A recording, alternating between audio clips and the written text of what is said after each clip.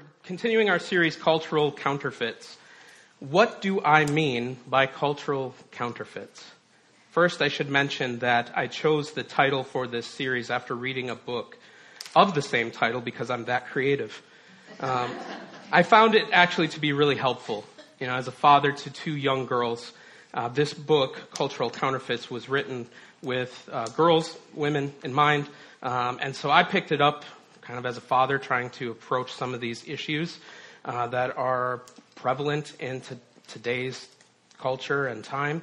And I found that book to be incredibly helpful. There's a copy of it on the bookshelf, in the bookshelf, if you're interested in reading that. But yeah, that's where we get the title for this series. In today's culture, we find ourselves surrounded by messages, ideals, issues, and topics. And through this series, we want to show how we as believers should think about those things, consider those messages that we're taking in, how we should engage with these topics in a wise and winsome way, and through the lens of the gospel. Culture itself is the characteristic features of a people, social group, or a nation, and is itself a mostly neutral thing. In culture, there are many things that we simply receive, such as the 40-hour work week, the imperial system for measurement rather than the metric system. You're welcome, world. Driving everywhere. Big cups for coffee, that's an American thing. Thank you, America. Free refills. I don't know if you've ever had the opportunity to travel outside the United States, but that does not exist outside of the United States. They look at you a little bit funny.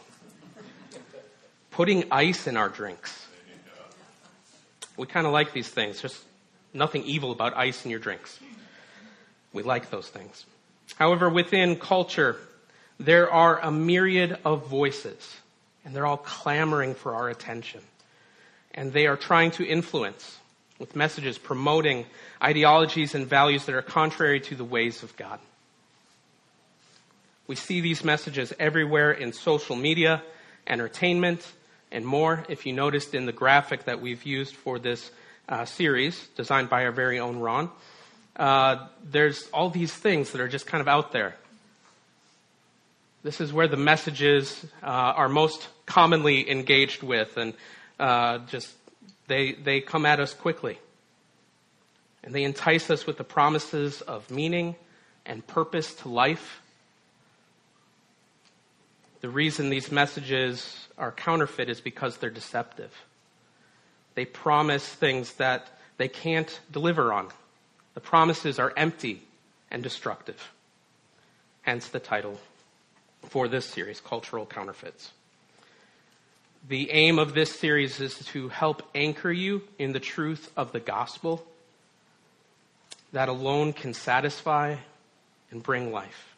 Because ultimately what we know is that God's ways are better. And that's really what we want to highlight.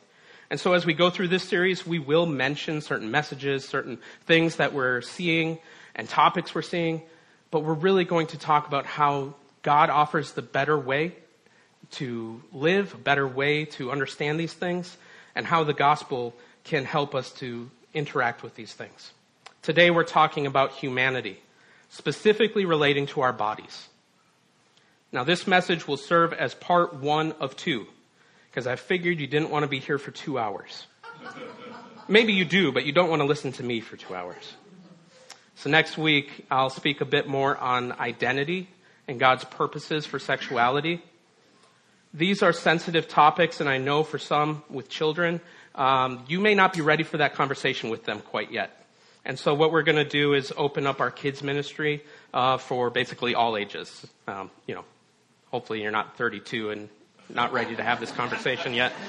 But if you have kids that you're just not ready for them to hear that yet, you want to be the one to have that conversation with them, kids ministry will be open for those young ones. Because we understand that, these are conversations that usually happen in the home with mom and dad. Today's message won't really get into anything, too much in that vein. So, if you're fine with your kids being out here for this one, I promise there's nothing too PG, PG-13, anything like that. As well, we're unable to cover every topic out there. If we were to try to attempt to cover every topic, we'd be in a topical series till Jesus came back. Our main way of preaching is to preach through books of the Bible. But we recognize that there are times when we need to address certain things and show what the gospel says about those things. So that's what we're trying to do in this short series. And we might not even be able to fully cover every angle of the topics we have selected. So for instance, we're talking about humanity today. There's so much more that I could say about humanity than I can put into a 75-minute sermon. 40-minute sermon. 35-minute sermon? We'll see. And so I want to invite you, if you do have questions about some of the things that we don't cover or don't cover to the depth that you're wanting, come talk to us. Come talk to one of the elders. Come talk to me. Be glad to sit down and talk with you. I don't pretend to have all the answers to all the questions. Mike does. I also want to mention, because I'm full of mentioning things today, that I have created somewhat of a book resource list. It's in the office.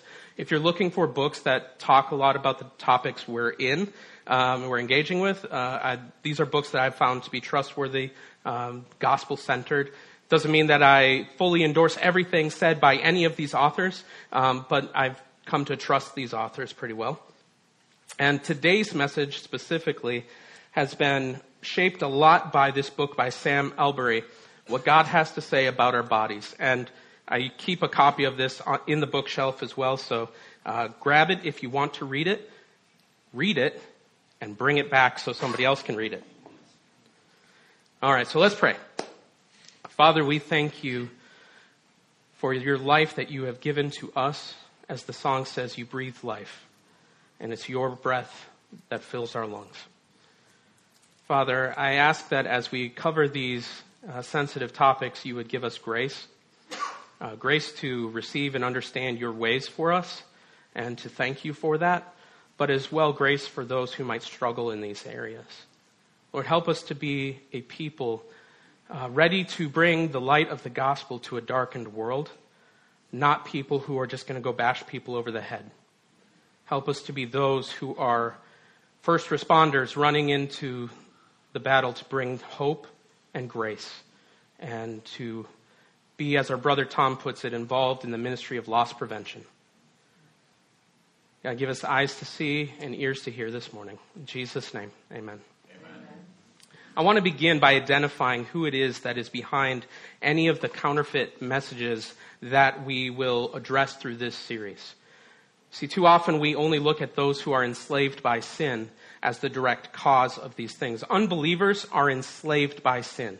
They're deceived in their sin. They're dead in sin, as the scripture describes them. But they are not our enemy. However, there is a very real enemy.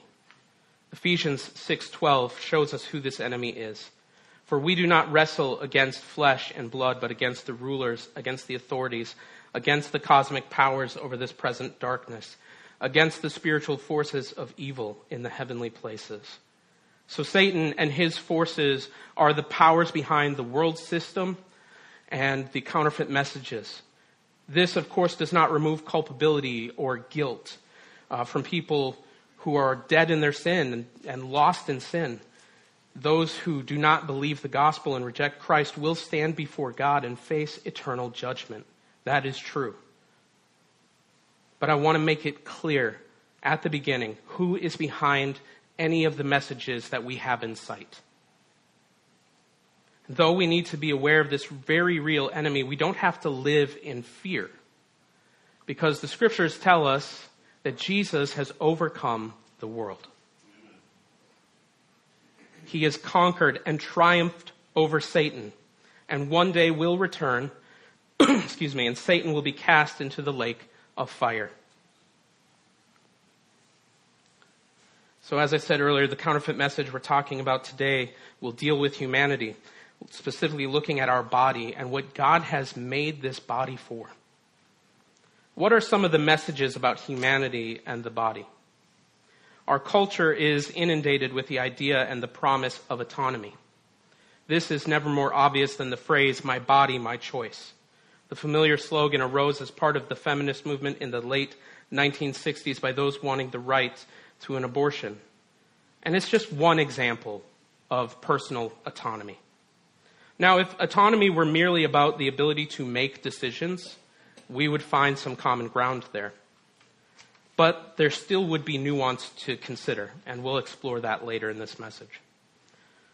According to the Encyclopedia of Philosophy, autonomy is an individual's capacity for self-determination or self-governance. Personal autonomy is the capacity to decide for oneself and pursue a course of action in one's life, often regardless of any particular moral content. However, even in philosophy, disagreements arise concerning the extent of autonomy. For instance, the American philosopher Harry Frankfurt used the example of the drug addict to show that an addict may not be able to act autonomously, full of tongue ties today, when taking a drug that they're addicted to. Addiction in that situation forms the desire. Another message, dualism, is a philosophy of self dating all the way back to the Greek philosopher Plato. Dualism teaches that the mind and body are separate and distinct. He would refer to the mind or the soul as the psyche. And this gives way to the modern idea that the real you is not your body. The real you is your mind or your soul. The body is just a physical frame in which you inhabit, but doesn't define the real you. Certainly, we would agree that there is a body and a soul. But where dualism goes wrong is the idea that the soul is the real you and the body is not. Dualism is portrayed in the movie Avatar. In this movie, which I've mentioned before in a sermon, humans have the ability to sort of plug into another body. They can use these machines and their mind is transferred, so to speak, to these bodies, these alien bodies. And they have the ability to fully animate them. The main character who is paralyzed is then able to walk and to run and to do all these things he's never been able to do or not been able to do in a long time. And in the end, he decides to remain in that avatar body in a very weird scene. I won't go into detail. I actually enjoyed the movie for the most part, but it gets into some weird stuff. The concept of personal or bodily autonomy is deeply intertwined with these prevailing philosophies of self and personhood. It's from these perspectives that the modern notions of sexuality and identity emerge, as we'll look at next week. A good resource on the present-day conception of self is The Rise and Triumph of the Modern Self by Carl Trueman. This is a large book. I was talking to Ken, and I'm just completing the audio version of it, so it's like 17 hours of listening. But there is a shortened version if you're looking for that. These counterfeit messages of autonomy and dualism shape why people might not view their body as their real self, and they can cause tremendous harm, especially in our youth. And what we see around us is that the world performs this really weird dance surrounding these things, because I'm sure we've heard the message of acceptance of your body while simultaneously hearing the idea of rejecting your body. We hear people saying, be true to yourself, embrace your body image, this is who you are, and people just need to accept the real you. While at the same time, we hear that your body is not the real you, so you need to reject what your body says about you. You have autonomy to change it to fit who the real you is.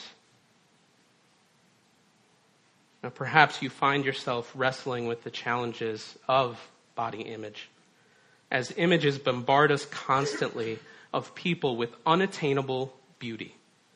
I just want to say that, first of all, the images that we often see of beauty, 99% of the time are fake. There's this wonderful tool called Photoshop.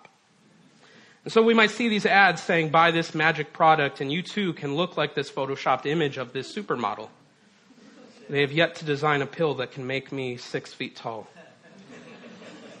But this is a very real struggle. Many struggle with this. Perhaps even here, you struggle with this, and many become more and more uncomfortable with the body that they have. It's a common struggle. And as we think through what it is to be human, to live in this body that God has given us, let's look at what the Scripture says. Let's start where it begins for humans. That's a good spot.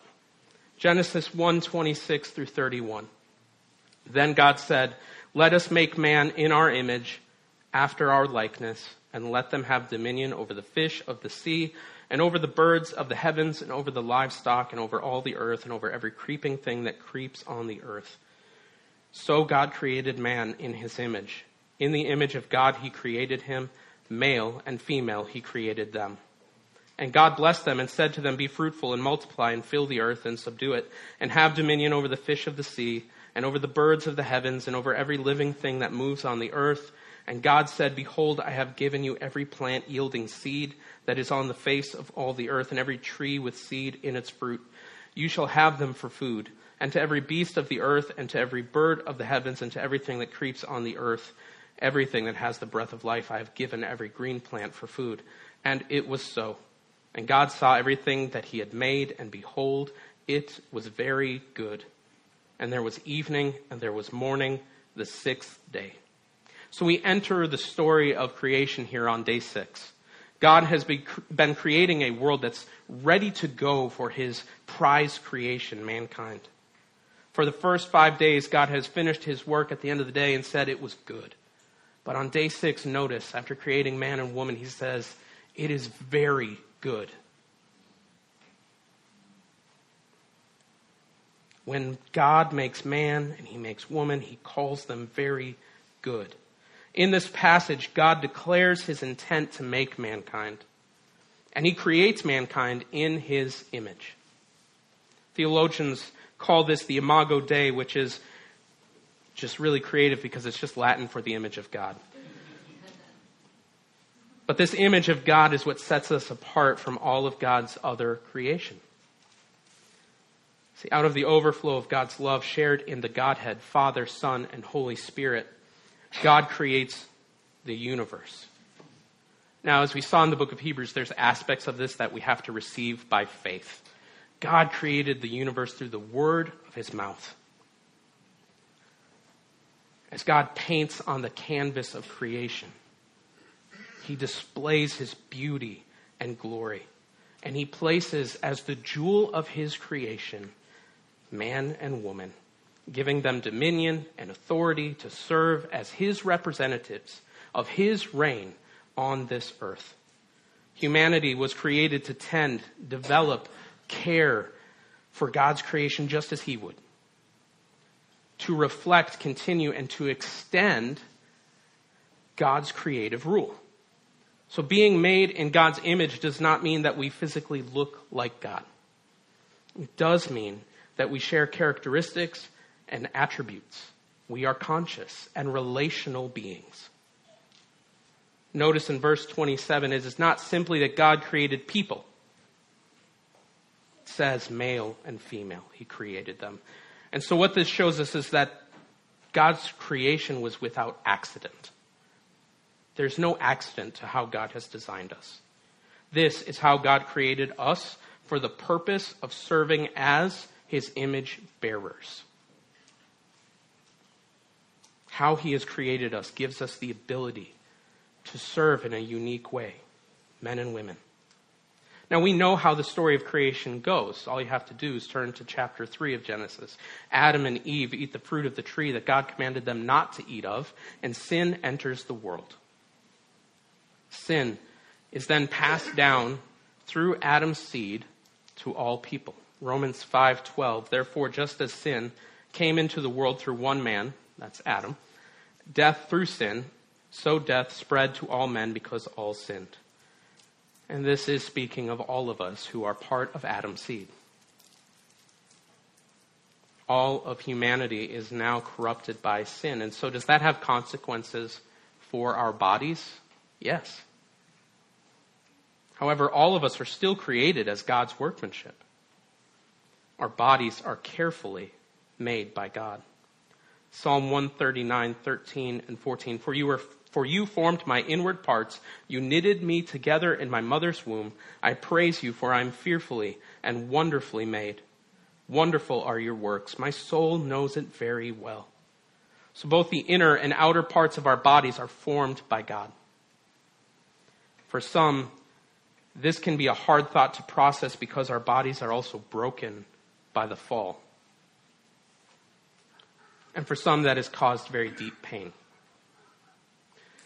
There are some, perhaps in this room, or some in our families, that it's hard to see God's wonderful workmanship as we see their suffering that they're going through. And so the pain and struggle connected with the body is very real. Leads often to a lot of struggle and suffering. And so my heart aches for those with debilitating and chronic conditions, psychological suffering, and the thinking that these counterfeit messages often produce in people's minds. Scripture doesn't deny the reality of this struggle, doesn't gloss over the reality of this struggle, and is able to uniquely account for it. So, with imperfect and fallen bodies, we can still believe, like David, that we are fearfully and wonderfully made. What this means is that the body that you have is the body that God meant for you to have, even when not everything about it is wonderful. God purposely made your body. It wasn't random or an accident, though the body has been marred by sin, by the fallen condition of this world. Dualism, as I brought out earlier, separates body and soul in such a way that the body is seen as irrelevant to who you are, almost as an accessory. You wear it like you would wear shoes. And so if I don't like these shoes, I can swap them out for another pair, right? I probably will when I get home.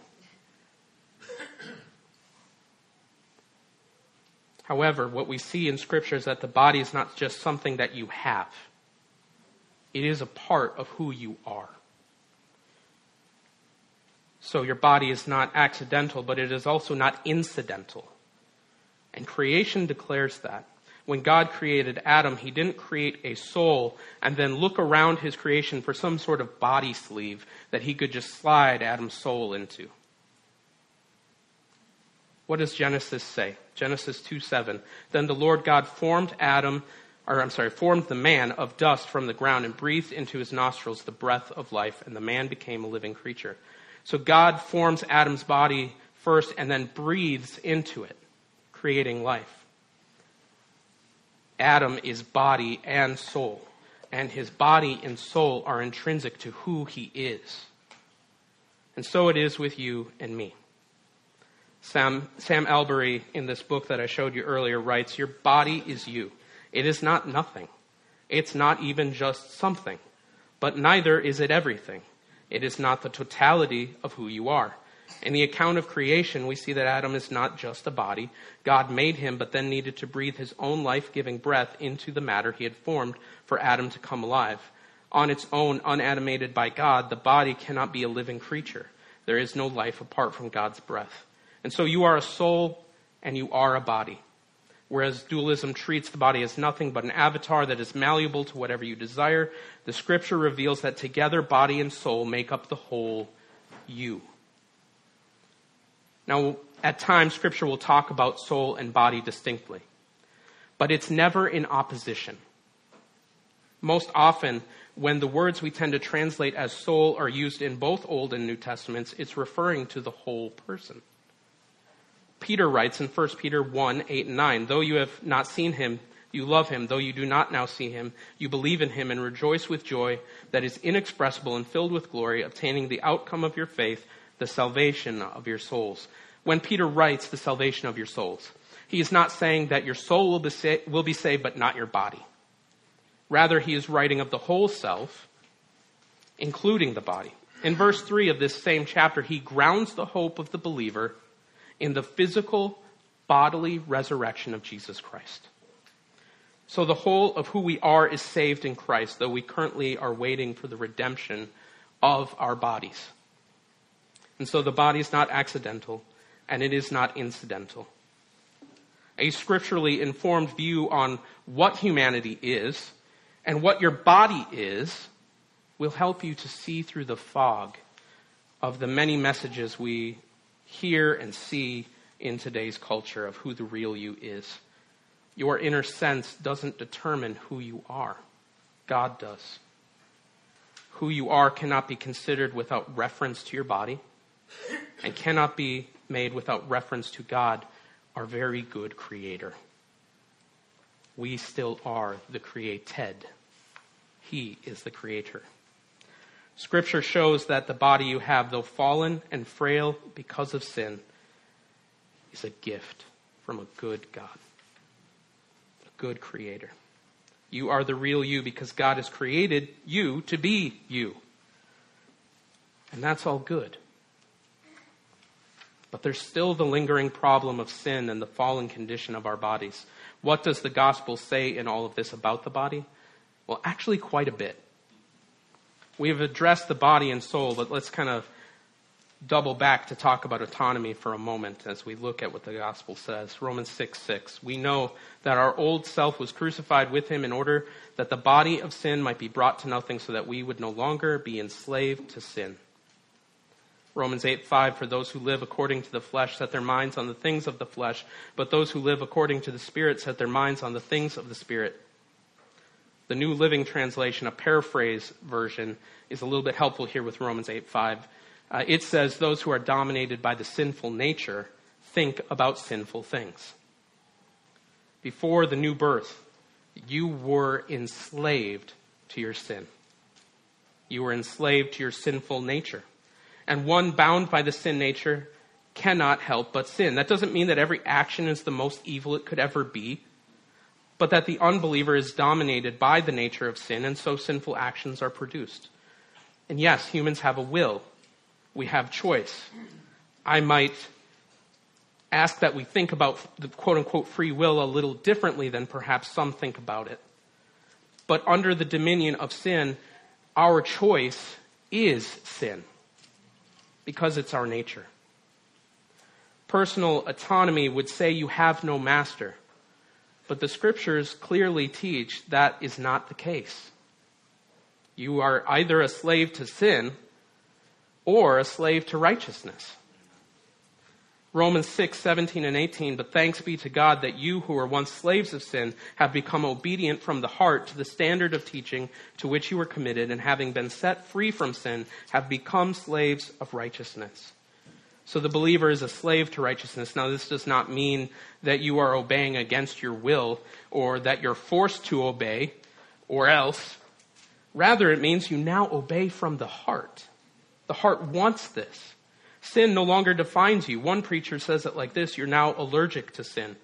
And yeah, you may do it occasionally, just as I, who am allergic to everything, might sometimes walk outside. I might sometimes visit somebody who has cats, much to my detriment. I do it occasionally, though it's not the best for me. That's why I stay inside, but alas, I'm also allergic to most of the things inside. Sin is no longer who you are. This new heart that you've been given hates sin and loves righteousness, and so the believer will battle their sin. But there's also this weakness of the fallen condition at war, right? And so you might give in to the flesh and maybe even for a period of time give into grievous sin. But the true believer will be drawn back by the grace of God. Sin brought about by the brokenness of our bodies. We feel it. We know it. And the answer for all the brokenness in our bodies, all the suffering, all the shame, all the sin that we see, the sin that binds us, is the broken body of Jesus Christ. He was broken to make us whole.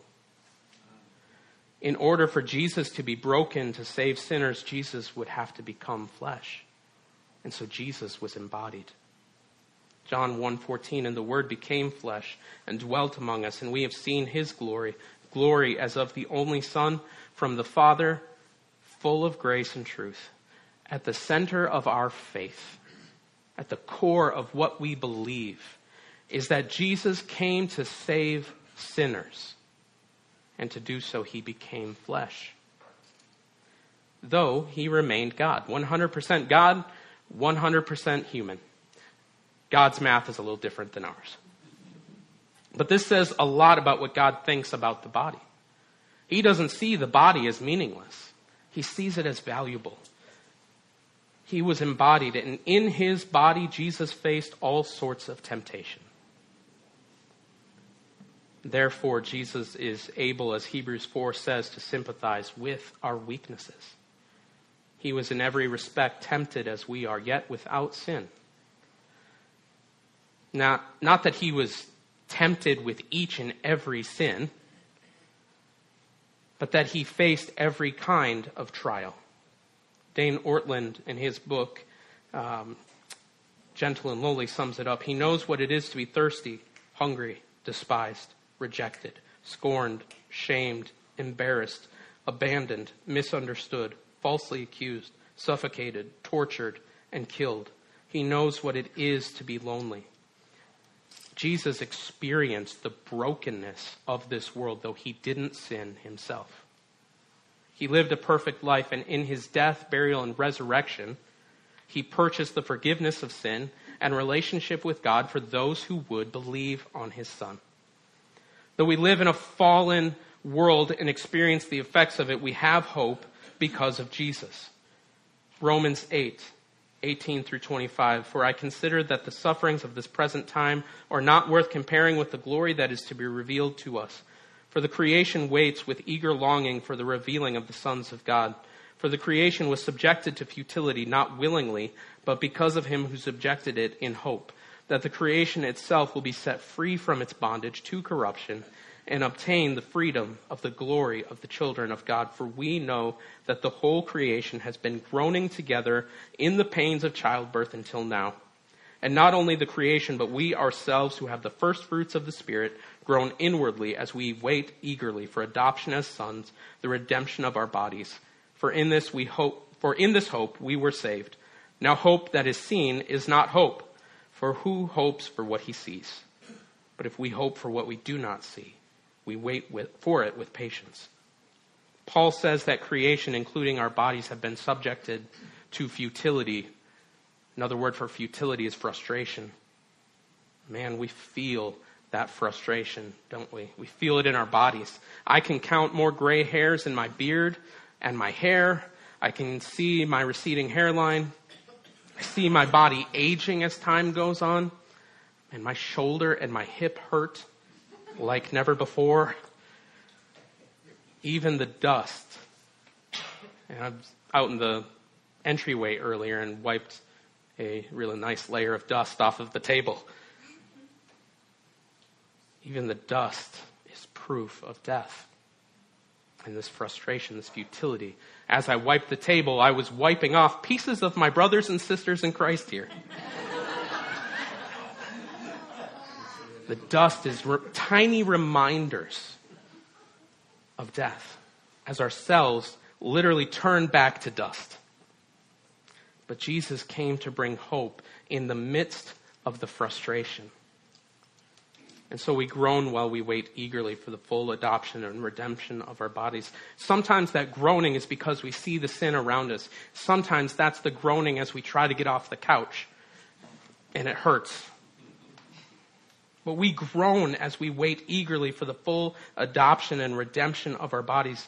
For now, when a believer dies, their soul is separated from the body as the soul goes into the presence of Jesus. But when Jesus returns, he's not simply going to place our souls into a different avatar, as we talked about earlier. He will resurrect these bodies, not in their current fallen state, but in a resurrected and glorified version, just as Jesus was resurrected. And he's going to reunite our soul and resurrected body. And we will be like he is. You know, Jesus didn't ditch his body after he rose from the grave. He rose in his body, though resurrected and glorified. He ascended to heaven in his body. He sits at the right hand of the Father in his body. And he will return one day in his body. When he returns, you'll have your resurrected body. And all the years of chasing after Eden and futility will come to an end. We will live out our truer purpose of imaging God, reigning with him for all eternity over the earth. That's the hope of these bodies. That's the beauty of what God has given us in these bodies. And that's why it's so important that we started here as we talk about some of these very sensitive issues. We need to have a framework for why the body matters, why humanity matters. It's hard to talk about our sexuality and our identity and gender and those things without having a good foundation of what humanity is and what these bodies are. So how does all of this help us with interacting with counterfeit messages? See, these insights from the scripture on being made in the image of God, as I've just said, what it is to be human, speak to the shifting views towards humanity, life, death, gender, sexuality, and we'll talk about that next week. And certainly you'll face, if you haven't already, those who believe the scriptures to be wrong, that a biblical view on these things ought to be rejected as bigoted and full of hatred.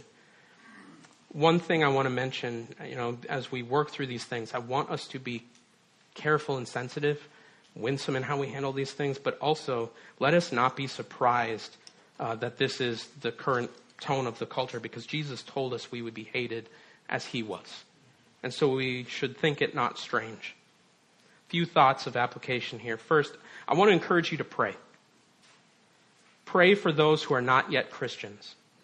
Pray for those who are still in darkness, blinded and deceived by the enemy. Prayer is often treated as a backseat type of thing. Oh yeah, I guess I could pray. There's that too. Prayer is a primary weapon for the believer.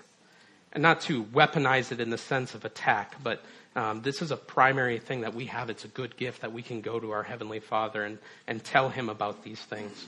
He is fully aware of it, but he has ordained prayer to be the way that he often interacts in his people's lives. And so also pray for believers who are struggling with false thinking on these things. Perhaps as believers have become believers, they've brought with them some old ways of thinking. Perhaps they've struggled to have a framework for these things. And so just pray for your brothers and sisters that they are able to think through these things, have burdens lifted. Pray that the gospel would go forward and that Jesus would continue to build his church, and that the light would break through the darkness of people's minds, and that they would receive with faith the good news. There is a spiritual battle. Let us not grow dull to that. We fight by proclaiming Christ and in prayer. 2 Corinthians 10, 3-6, for though we walk in the flesh, we are not waging war according to the flesh. For the weapons of our warfare are not of the flesh, but have divine power to destroy strongholds. We destroy arguments and every lofty opinion raised against the knowledge of God, and take every thought captive to obey Christ, being ready to punish every disobedience when your obedience is complete. As well, Ephesians 6:13-18. Earlier we read verse 12, so let's pick up with verses 13-18. Therefore take up the whole armor of God, that you may be able to withstand in the evil day, and having done all, to stand firm. Stand, therefore, having fastened on the belt of truth, and having put on the breastplate of righteousness, and as shoes for your feet, having put on the readiness given by the gospel of peace. In all circumstances take up the shield of faith, with which you can extinguish all the flaming darts of the evil one. Take the helmet of salvation and the sword of the Spirit, which is the word of God, praying at all times in the Spirit with all prayer and supplication. To that end, keep alert with all perseverance, making supplication for all the saints. The armor of God, these are all synonyms for the gospel. The devil attacks the mind with thoughts, accusations, false messages. How do we tear these strongholds, these counterfeit messages down? By believing the true message. By believing the good news of the death, burial, and resurrection of Jesus. Trust in the promises of Christ and the hope of his return to vanquish evil and to right all wrongs. Secondly, to those with children, the things we see around us can be frightening as we consider our young ones, as we think about the world that they're growing up in. Specifically, how messages like this can shape our young people. I encourage you to not give in to fear. Let the peace of Christ rule your heart. God has sovereignly placed you where you are. He has sovereignly given you the children that you have in this time.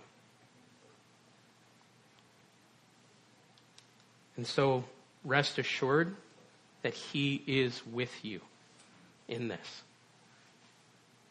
Teach your children what it is to be made in the image of God. What a gift it is to be human, and that God has a great purpose for them. Teach them how to engage culture and to be, as Jesus instructed his disciples, wise as serpents and harmless as doves. That word harmless can mean gentle. Above all else, teach them the gospel.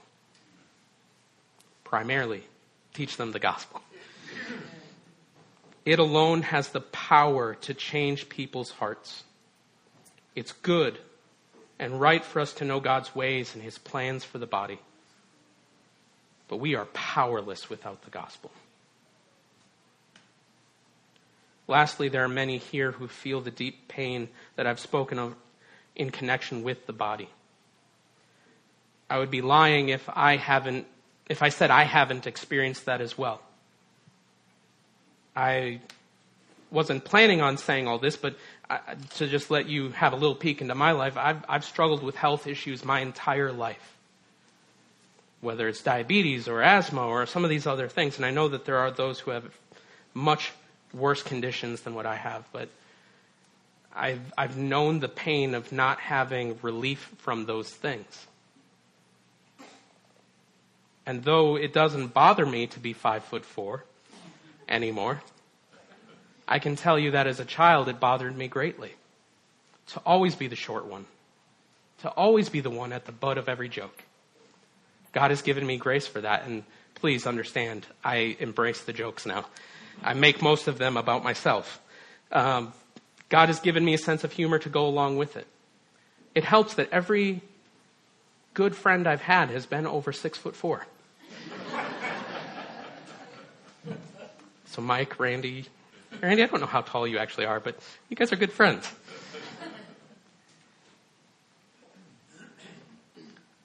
You may be one who suffers from chronic illnesses, pain in your body, psychological suffering.